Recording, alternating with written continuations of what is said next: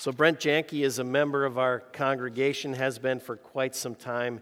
He's also served in a variety of capacities as a chaplain. Currently, he serves as a hospice chaplain, and we welcome Brent and are grateful to him for being here this morning and leading us in God's Word.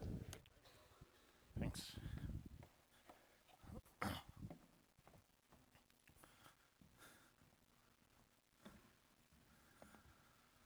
Well, good morning. It's good to be with you this morning, bringing God's message to you and the message from God's Word. We're coming off a long series from the book of Acts. Many of our small groups, it was a long study with Tim Keller. And my small group actually asked if I was going to be quoting Tim Keller because I think they were kind of finding enough of Tim. And I said I wouldn't quote him, and I won't be, but he was a valuable source for an influence on this text. So I'm thankful for his words that are staying with us. Last week, as Pastor Peter preached on that last chapter of Acts, one little piece really stuck out to me. Right at the end of chapter 28, it says that Paul stayed in Rome for 2 years in a rented house and welcomed all who came to see him. And I was thinking about that because in light of some of the things that we read, some of the stories we read in Acts about how Paul was treated, I'm sure that some of the people who showed up at his door weren't there to watch the baseball game with him. I'm sure many came ready to argue and threaten, but Paul welcomed all who came to him. And I think Paul's attitude dovetails nicely with what we're going to talk about today. So let's take a look at our text. It's from the book of Hebrews, chapter 13. You can find this on page 1878 of your pew Bibles. And while you're finding that, just some background on this book of Hebrews. It's interesting in that it's one of these books we don't really know who the author is. For a long time, it was thought to be one of Paul's letters. If you have a really old Bible, it might have even said Paul's letter to the Hebrews, but it really doesn't match his style, his language, so they kind of think that Paul wasn't the author. Some think Apollos, other candidates, and we're just not really sure. But what we do know, though, is that it was written to a group of Jewish converts. Okay, and that's important as we look to the text. But the author assumes they're very familiar with the Old Testament stories about Moses, about Joshua, the customs of the temple and the high priest that's mentioned throughout. And the author quotes the different prophets throughout the book. So there's an assumed knowledge of traditional Judaism, and that comes through. So our text from Hebrews 13, and we'll read the first 3 verses. Keep on loving one another as brothers and sisters. Do not forget to show hospitality to strangers, for by so doing, some people have shown hospitality to angels without knowing it. Continue to remember those in prison as if you were together with them in prison, and those who are mistreated as if you yourselves were suffering. This is the word of the Lord.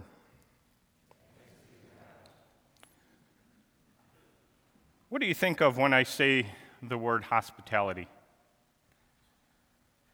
You might think of fancy parties or considering that today is Super Bowl Sunday. Go San Francisco. You might be thinking about your party this afternoon or the party that you're going to. I Googled the word this week and got a mix of results that gave a lot of different dictionary definitions, lots of links to sites dedicated to the hospitality industry, hotels, restaurants, resorts. I even found a link to a TED Talk titled "Why Hospitality Evangelism is Harmful." I was like, wow, this sounds good. I'm gonna click on this. It might be another source for my sermon. And unfortunately, the subtitle was "Perpetuating Orthodox Ideology About Restaurant Service Overburdened Staff Distorts Guest Expectations." And I didn't know there was an orthodox ideology about restaurant service, but it's probably not very helpful for our needs this morning. But I think it's safe to say we have widely varied ideas about hospitality and what hospitality is. And I think that when we look at our passage and some of the other passages in the Bible I'm going to look at this morning, we'll see that hospitality, from a Christian perspective, or Christian hospitality, is a bit different than what we were thinking. So today I want to look closer at the what, the why, and the how of Christian hospitality. The what, the why, and the how. So looking at our text, our first clue to what hospitality is comes in the first two verses. Verse 1 starts with the author encouraging his audience to keep on loving one another as brothers and sisters. And this encouragement is meant to cover the behavior within the group of believers. This was a community of Jewish converts, the Hebrews, who formed into a community based on their shared belief that Jesus was the Messiah.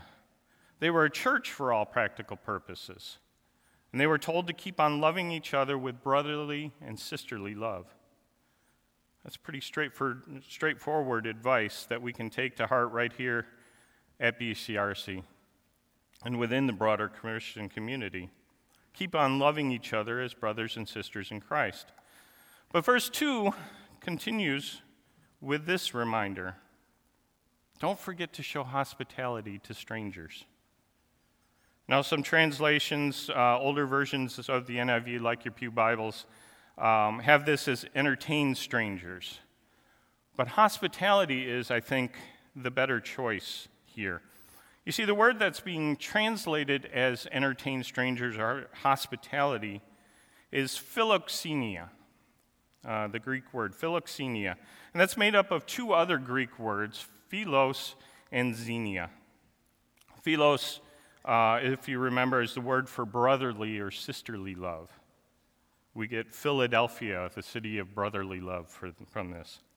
And xenia, that's with an X, xenia means stranger or foreigner. Xenophobia is the fear or hatred of strangers. But philoxenia literally means to love strangers or foreigners. It's the exact opposite of xenophobia. Hospitality then means to show love to strangers or foreigners.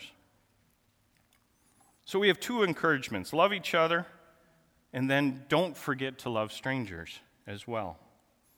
And at this level, still, hospitality doesn't seem all that profound or radical until we look at it through the eyes of our ancient Jewish audience and not our modern Western eyes. You see, in biblical times, travel was a much bigger undertaking. You didn't just get off the highway and pick from Hampton or Quality or Sleep or Holiday Inns. And despite what we might think of from the Bethlehem story, inns were actually not all that common, and some of them were not all that nice. But thankfully for the ancient traveler, there was a well-established hospitality custom that most people followed. In most cultures and nations of the time, hospitality to strangers was an almost spiritual obligation. And this obligation had some serious expectations. The expectation was that you provided food and water and lodging for any stranger or foreigner in need.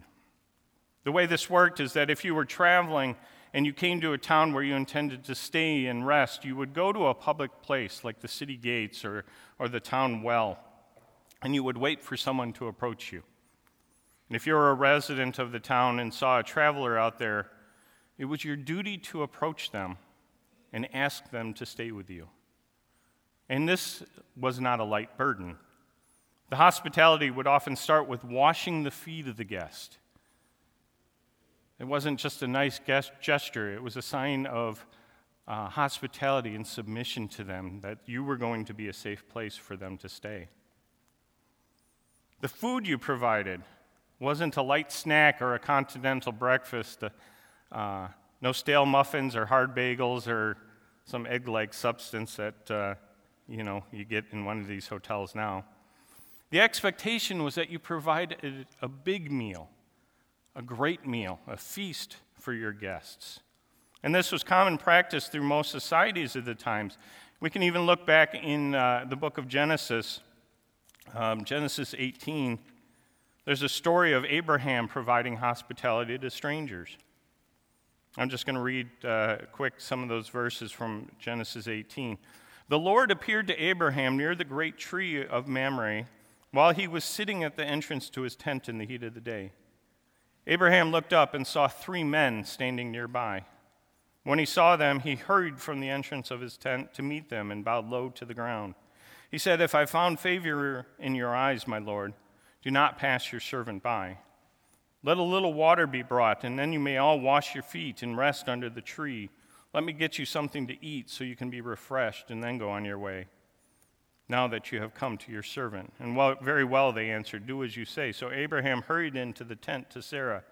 "Quick," he said, "get some fine flour and knead it and bake it into bread." Then he ran to the herd and selected a choice tender calf, gave it to his servant, and who hurried to prepare it. He brought some curds and milk and the calf that had been prepared and set these before them. And while they ate, he stood near them under the tree. Now, I think we read this and think that Abraham knew who his guests were when they were still outside the tent. But I think that really Abraham is just providing the standard of hospitality here. He learned later who was visiting him.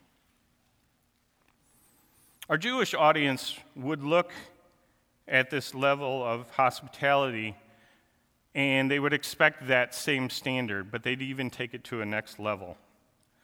If you were to look at texts from Deuteronomy and Leviticus about hospitality, you see not only hospitality to strangers and foreigners like all other societies, God commands us to do that, or his people to do that as well, but God broadens the scope to include all vulnerable peoples.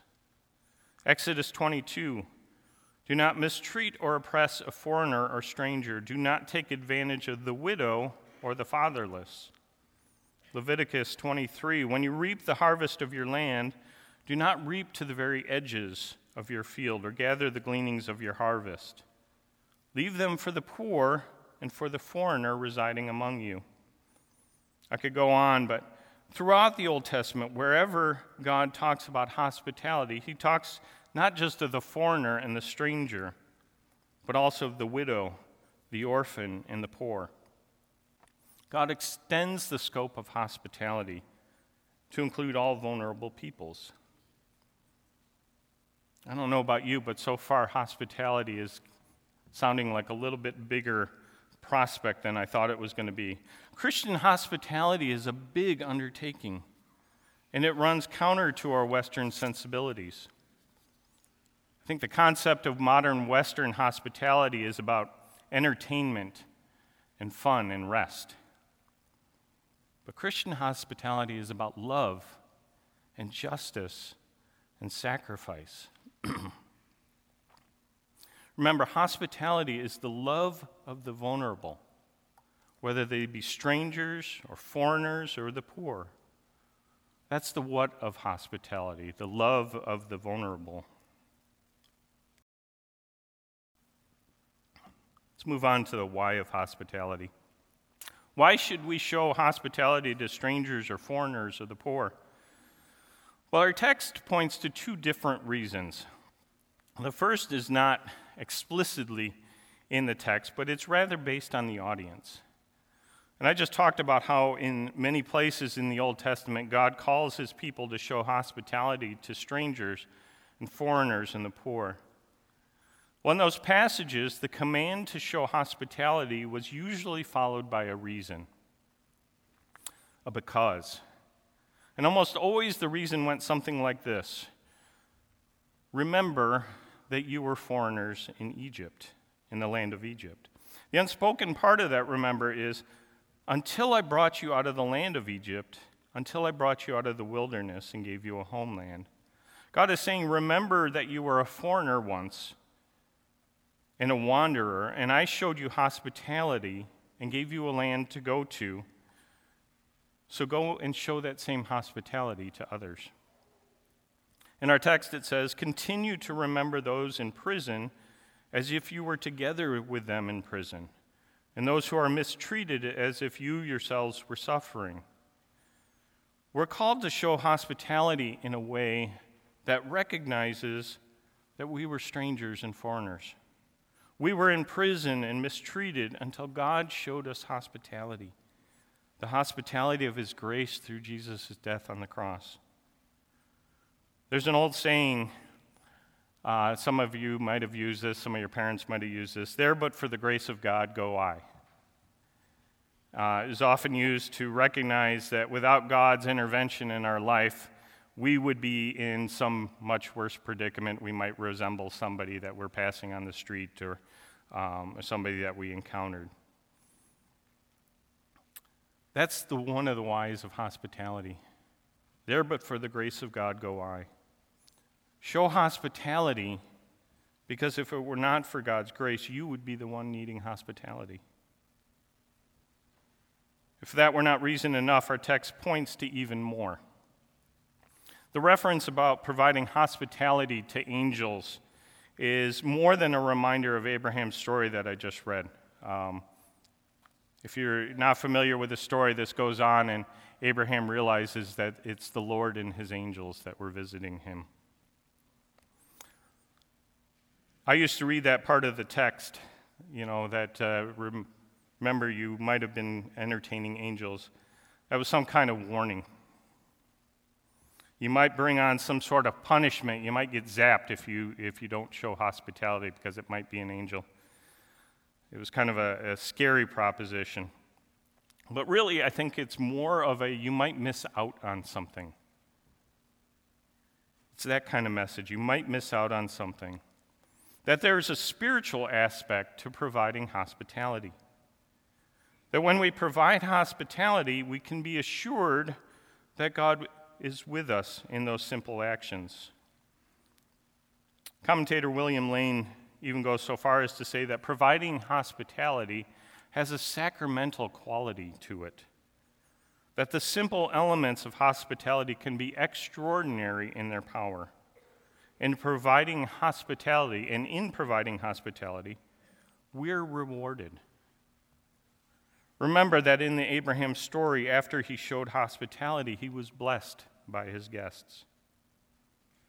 So we provide hospitality not just out of gratitude, but because providing hospitality allows us to take part in something bigger. John Piper put it this way: when we practice hospitality, we experience the refreshing joy of becoming conduits of God's hospitality rather than becoming self-decaying cul-de-sacs. Think about that. The joy of God, receiving God's hospitality decays and dies if it doesn't flourish in our own hospitality to others. So you can be a conduit of God's hospitality, or you can be a dead end where God's hospitality decays and dies. Do you want to be a conduit or a dead end? Why do we need to show hospitality? Because while we were still sinners, Christ died for us. While we were wanderers and strangers and foreigners and in prison and poor and mistreated, Jesus showed us the ultimate hospitality by bringing us into his family through his death on the cross. That's the why. So we have the what and the why. So here's some hows. Henry Nouwen gave a wonderful definition of hospitality. I've shared it with you before, and I think it's helpful as we think about the hows of hospitality. Nouwen wrote that hospitality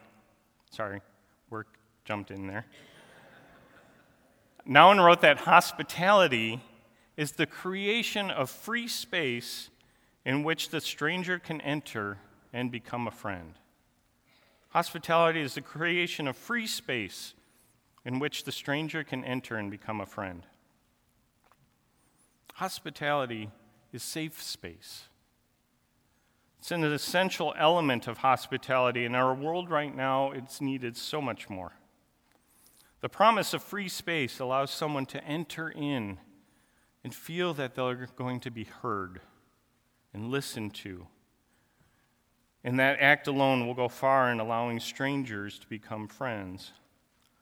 David Augsburger said, being heard is so close to being loved that for the average person, they're almost indistinguishable.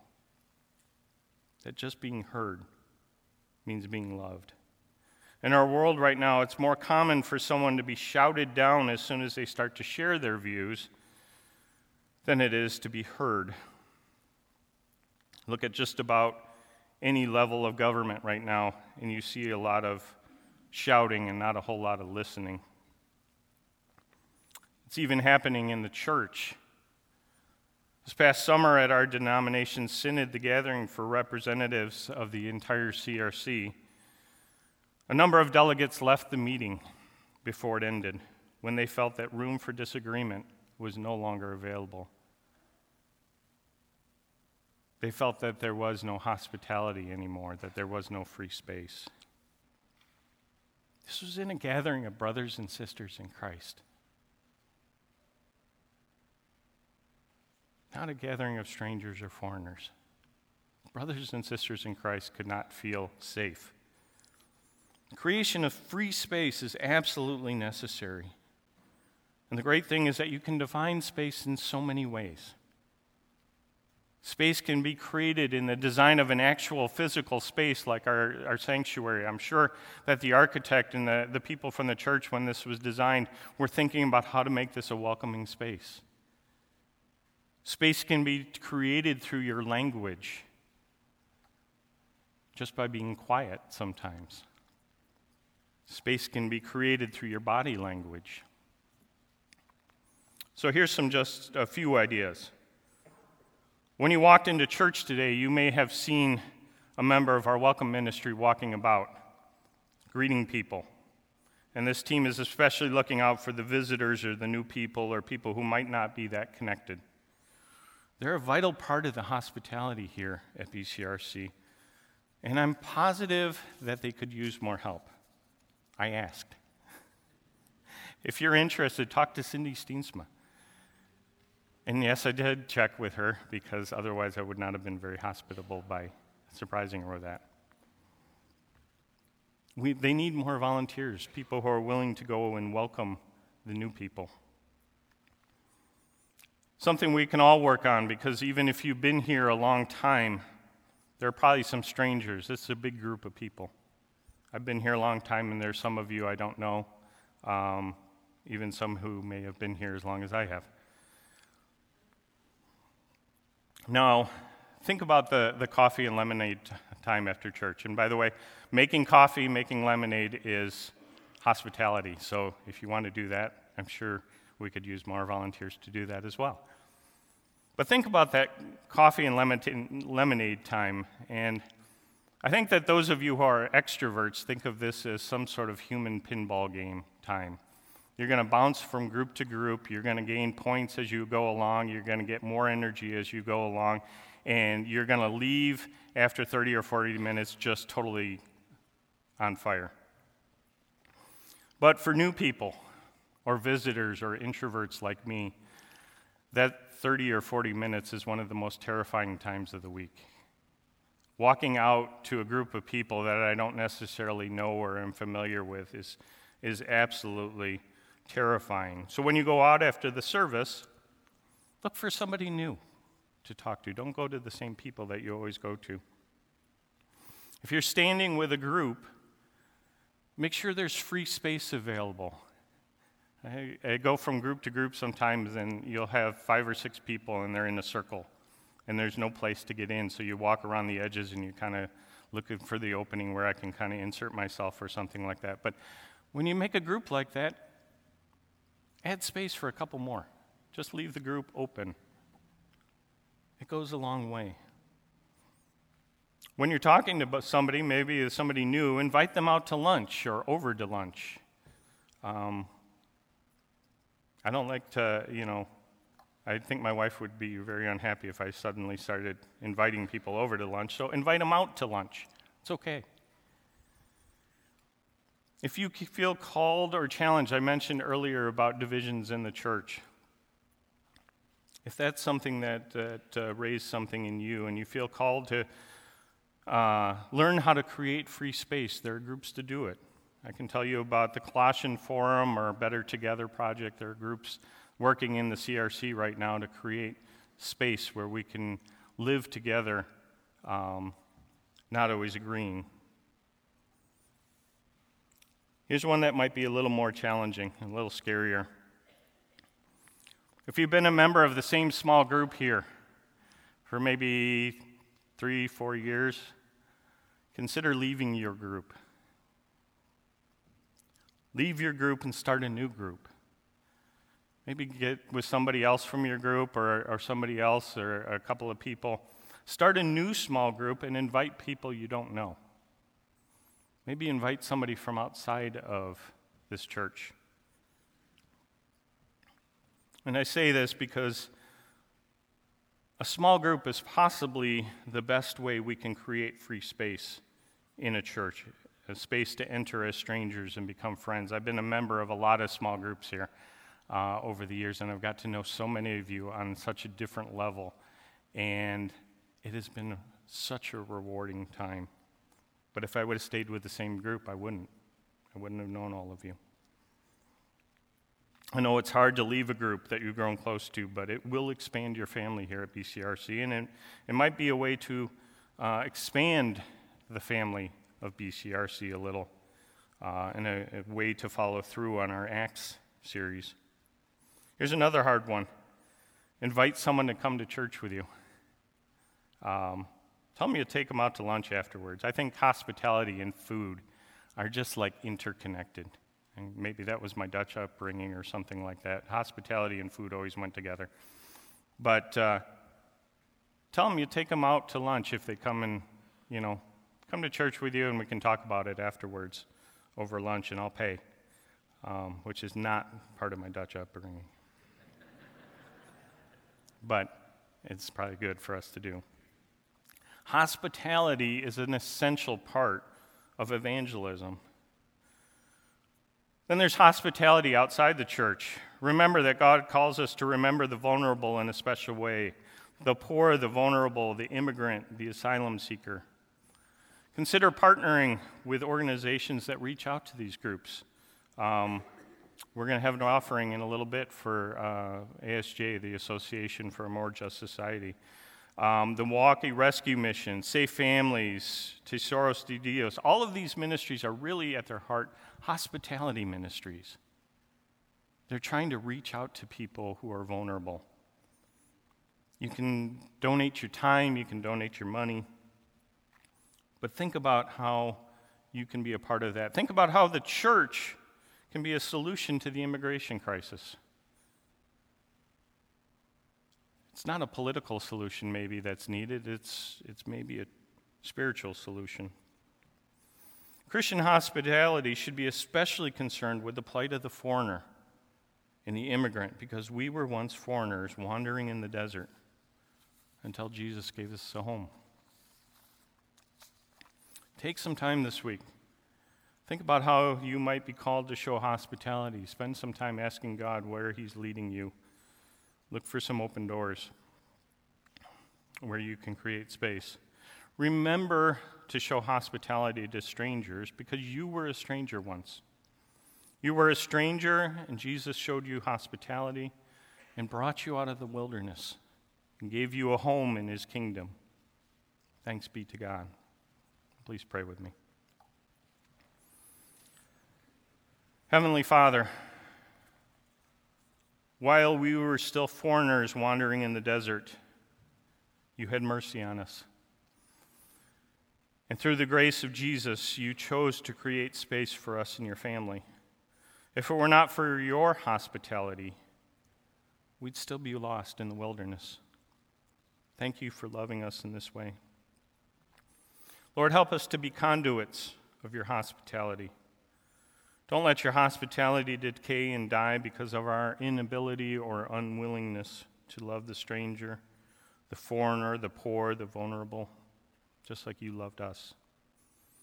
Stir a passion in our hearts for hospitality. Equip us to create spaces where strangers can enter in and become friends. We pray this in Jesus' name. Amen.